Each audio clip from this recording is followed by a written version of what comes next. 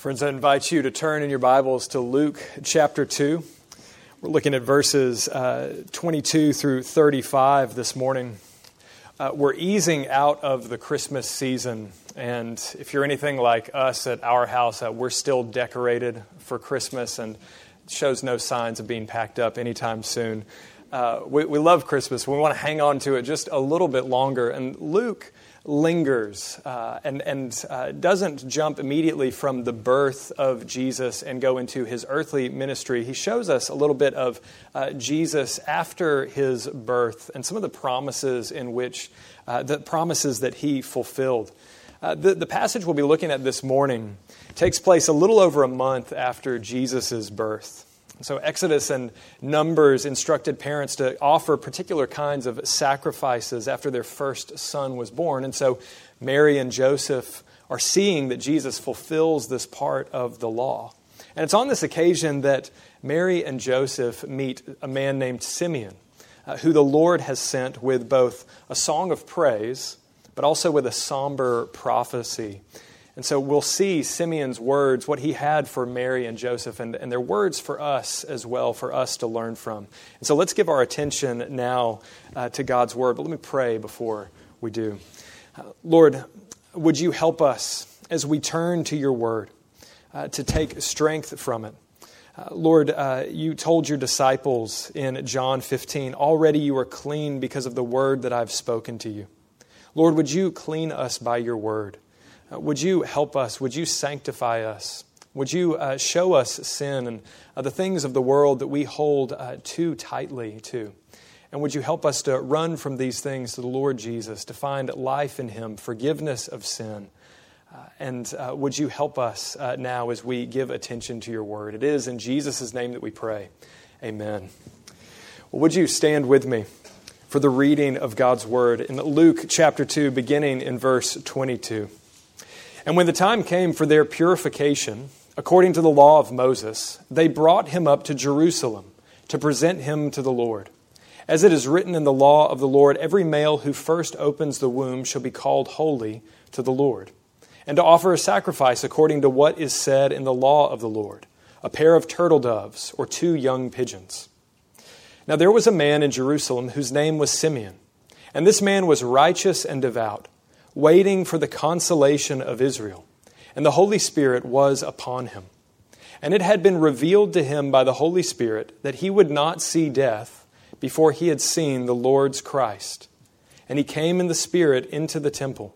And when the parents brought in the child Jesus to do for him according to the custom of the law, he took him up in his arms and blessed God and said, Lord, now you are letting your servant depart in peace, according to your word. For my eyes have seen your salvation, that you have prepared in the presence of all peoples, a light for revelation to the Gentiles, and for glory to your people Israel. And his father and his mother marveled at what was said about him. And Simeon blessed them and said to Mary his mother, Behold, this child is appointed for the fall and rising of many in Israel, and for a sign that is opposed. And a sword will pierce through your own soul also, so that the thoughts of many hearts may be revealed. Thus far, the reading of God's holy word. You may be seated. Well, there are 4 songs to the Lord surrounding Christ's birth. There's Mary's song. There's Zechariah's, which Pastor David preached last week. There's the angel's very brief song in Luke 2, verse 14. And then Simeon's song is the last. We should remember that Christ's birth is an occasion for singing. And the church has modeled this ever since, not just on Christmas, but on every Lord's Day. Jesus' birth, his life, his death, his resurrection, his ascension make us an ever-singing people. Not just here, but in our homes. We are to be people who rejoice that the Lord has come. And we're to sing about all of this. We should remember here, too, that not all songs have to be long. Simeon's song isn't. It's a brief, but it's a powerful song. And it's focusing on how God has kept all his promises in Christ. And this is personal for Simeon. Simeon also delivers a prophecy about Christ, that the world would be divided based on what they say about the Lord Jesus. But first, let's see how God answers prayer by bringing Joseph and Mary and Simeon together so that Simeon might meet Jesus. We'll see, first of all, that God delights to answer prayer. Look with me in verse 22. God has sovereignly brought Joseph and Mary and Simeon to the temple on the same day. And this is an answer very specifically to Simeon's prayer personally and the prophecy that the Holy Spirit revealed to Simeon that he would see the Lord before he died. And so for this reason and the way in which Simeon speaks about his death in such an imminent way, we think that Simeon is an old man at this point. But Simeon is there because the Lord told him that he would see the Christ. So this is an answer to his prayer. And in fact, it's not just an answer to his personal prayer. In so many ways, this is an answer to the prayer that everyone has been praying ever since Adam and Eve, and they fell in the garden. And the Lord promised the Messiah to come. Simeon was led to the temple that day by the Spirit. But Joseph and Mary are there for Israelite business as usual. This is what they were supposed to do. It's a very normal and natural thing that has led them to the temple that day. Luke tells us that Joseph and Mary were coming to the temple for their purification, to present Jesus to the Lord, and to offer a sacrifice according to what is said in the law of the Lord. So this would have included a 5 shekel offering at the temple. And this would have included the offering of the pigeons or the turtle doves. Again, Mary and Joseph are doing what any Jewish parent would do with their firstborn son. They're bringing Jesus according to these rituals prescribed in God's law. And what is this telling us? Well, Luke's dwelling on this for just a moment to remind us what Paul's going to say in Galatians 4:4. That when the fullness of time had come, God sent forth his Son, born of a woman, check, we've seen that, born under the law, to fulfill all the righteous requirements of the law, so that when Jesus goes to the cross, he is the perfect Son of God, a man who has fulfilled everything that the Lord prescribed for his people to do. Jesus is born under the law for this purpose. And then Galatians 4 verse 5 says, to redeem those who were under the law. That's talking about us. We who are under the law but have failed to keep God's law. The Lord Jesus perfectly fulfills it so that, Paul says in Galatians 4:5, so that we might receive adoption as sons. This is what Mary and Joseph are doing there. They're bringing Jesus to fulfill the ordinary things that an Israelite family would have done. A Jewish family would have done. And yet it is the beginning of Jesus fulfilling all righteousness so that he can be our perfect sacrifice. Jesus humbled himself for this, to undergo all these rituals so that he could be the sacrifice in our place. Well, we also get in this passage some insight into Joseph and Mary's life, into what kind of family Jesus was born into. The offering that Mary and Joseph bring is not a lamb, but it's 2 turtle doves or 2 pigeons. This is what Luke mentions in verse 24. The birds were a provision for those who could not afford a lamb. Now, Joseph wasn't destitute. He was a carpenter, and he had some means to be able to take care of his family. He could provide for them, but not enough to pay for a lamb. Remember, when we talked about this in Sunday school last week, 2 Corinthians 8:9, for you know the grace of our Lord Jesus Christ, that though he was rich, though the Lord Jesus Christ himself is the very riches of heaven, yet for your sake he became poor, humbled himself, becoming a human in the first place as him becoming poor, but even more, he didn't become a human in an earthly palace. He came into a manger, into a humble family.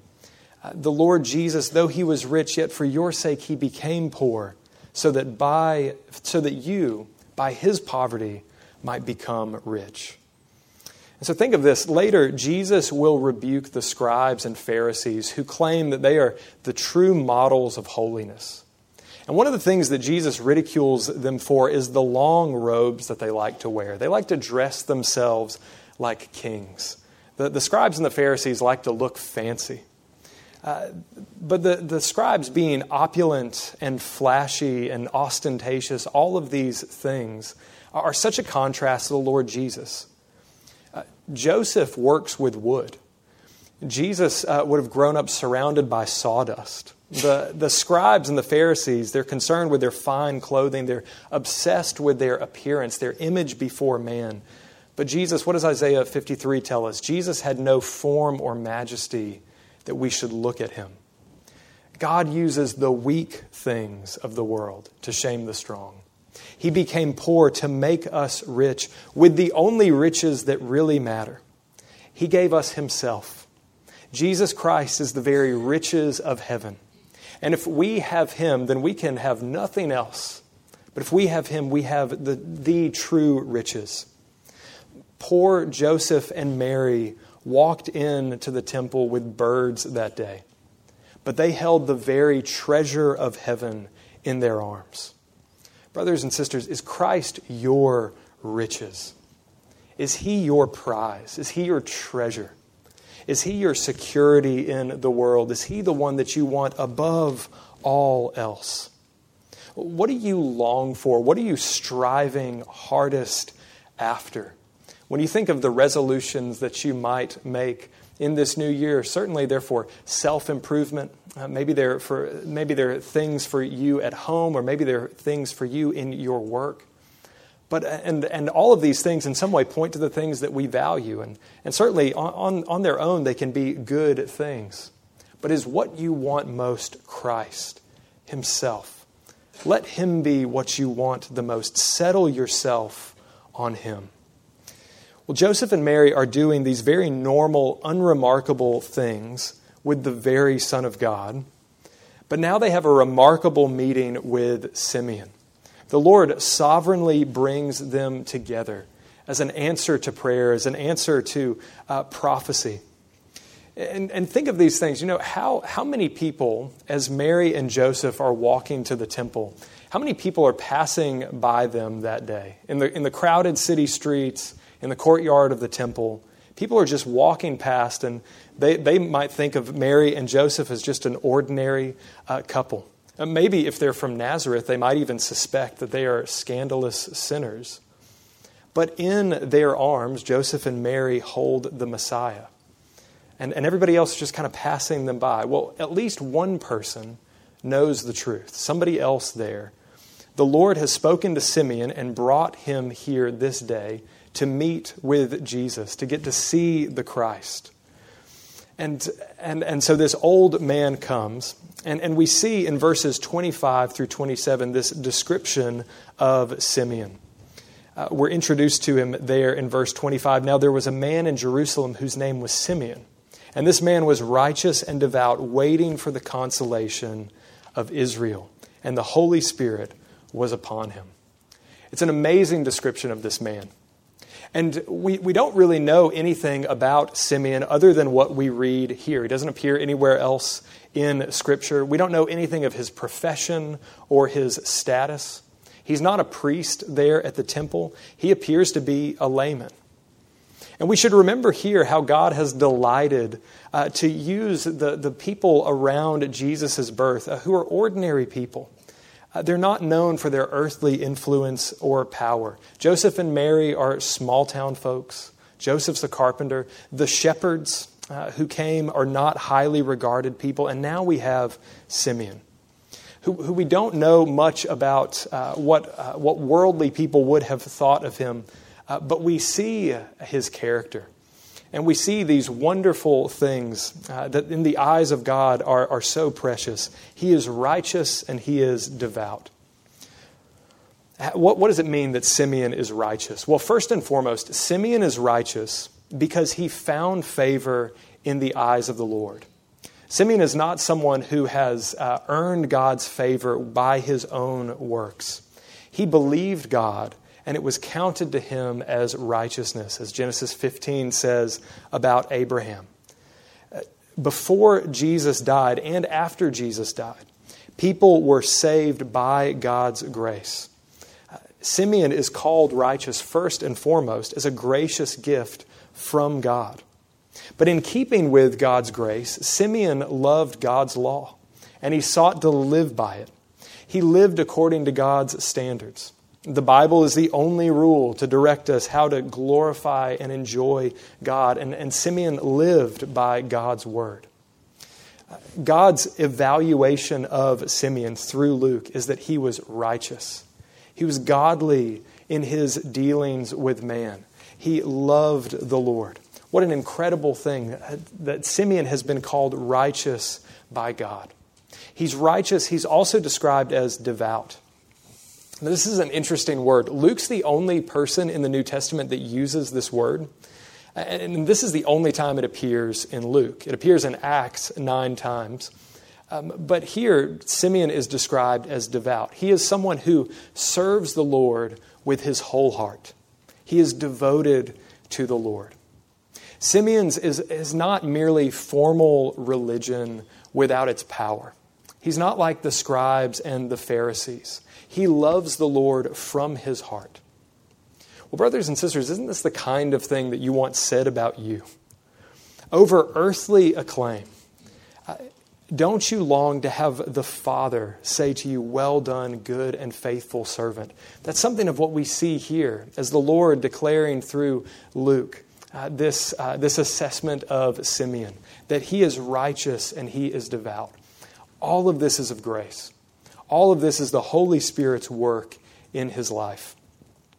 And what has Simeon been waiting for?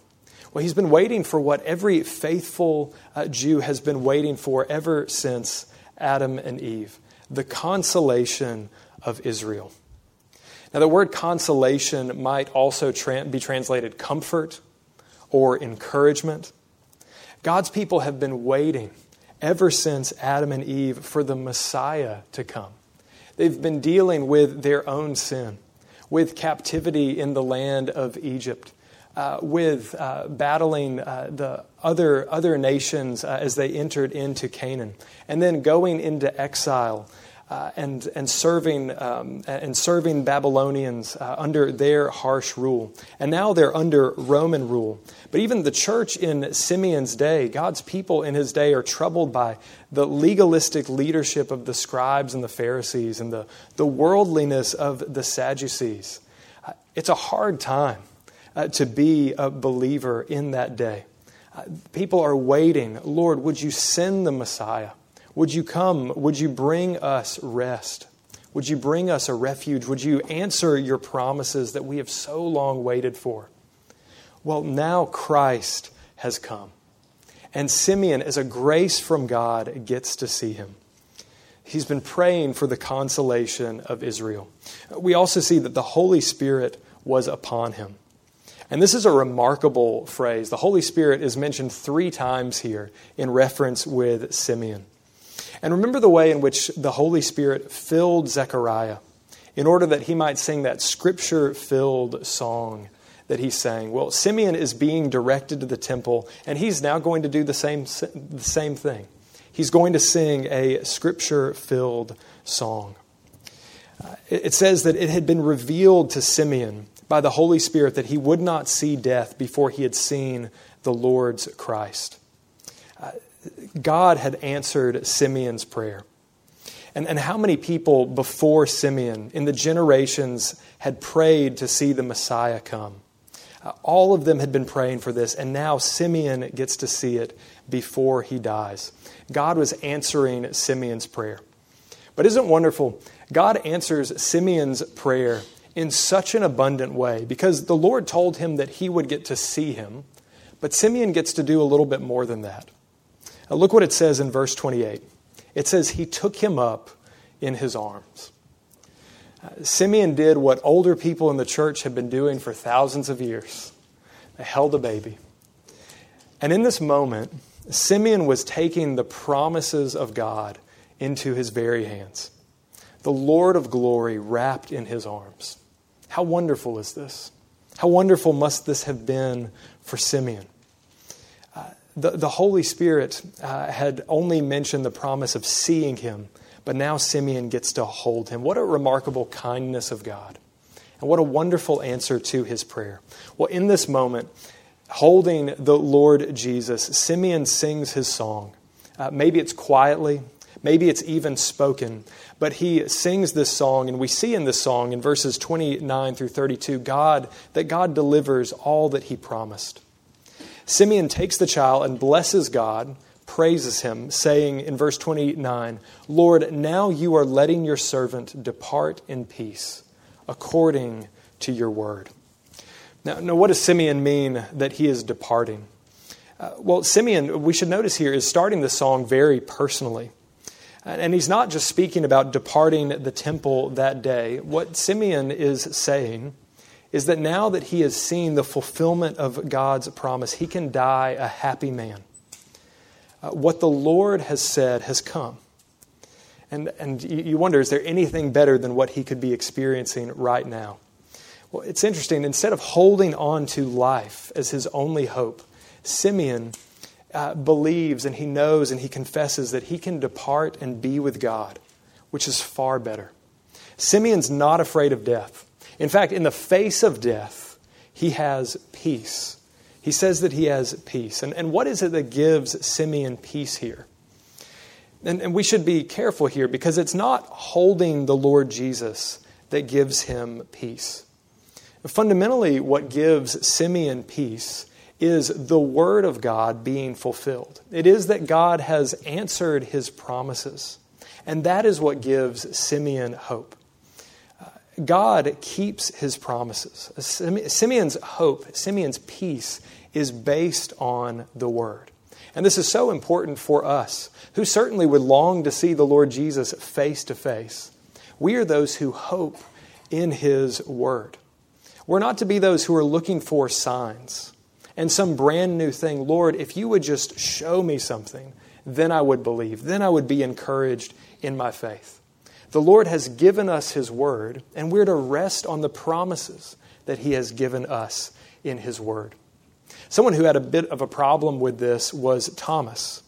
After the Lord Jesus appeared to the disciples, Thomas missed it. He wasn't present when Jesus appeared after his resurrection to the disciples.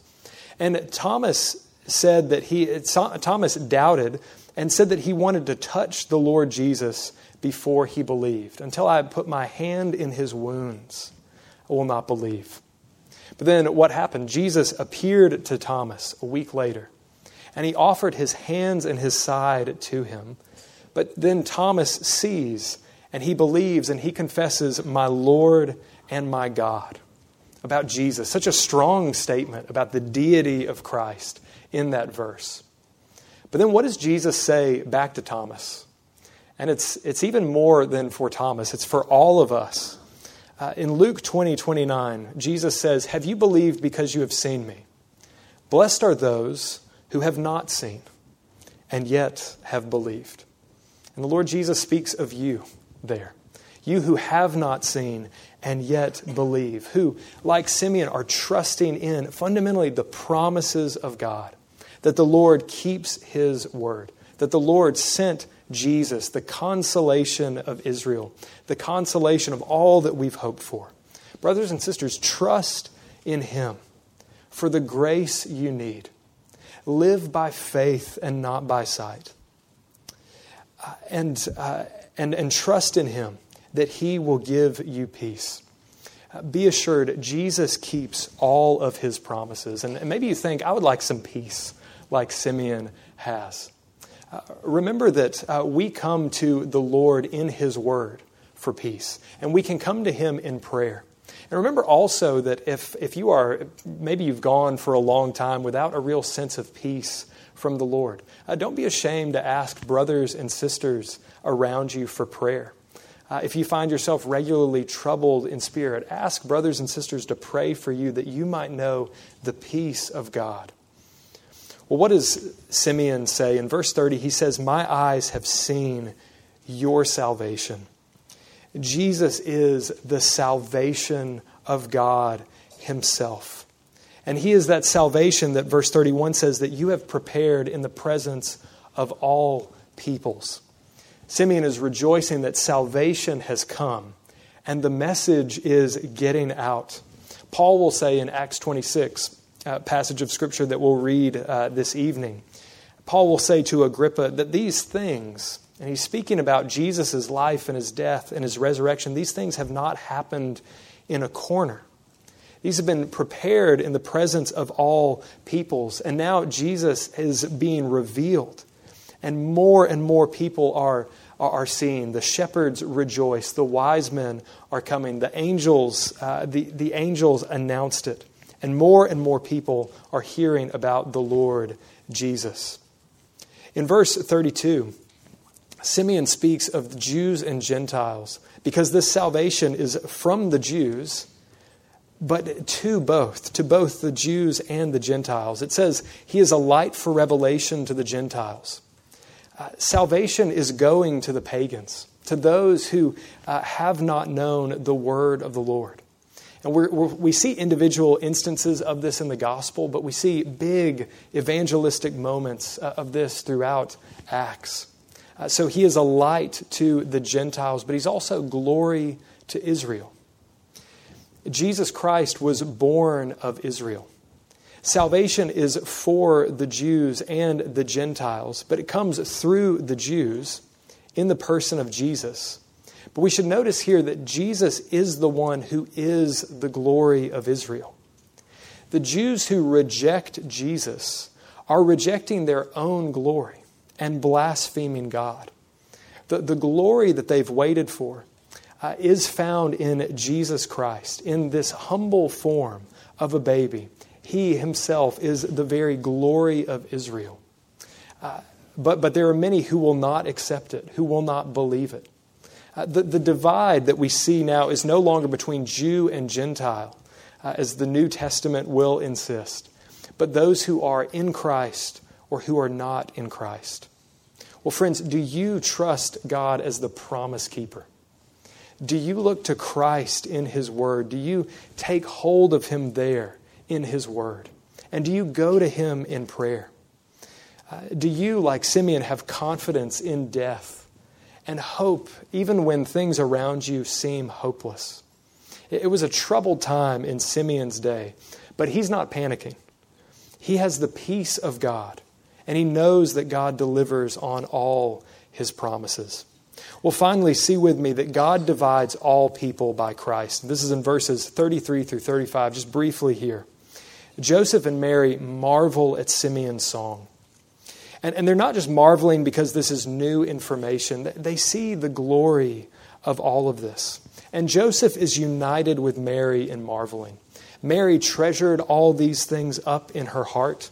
I think this is emphasized because Mary's eyewitness account of all this will be used by Luke, the author. But Joseph here, he's no checked out dad. Joseph is awestruck by all of this, and he's worshiping the Lord who sent his son, who also Joseph will raise as his own son.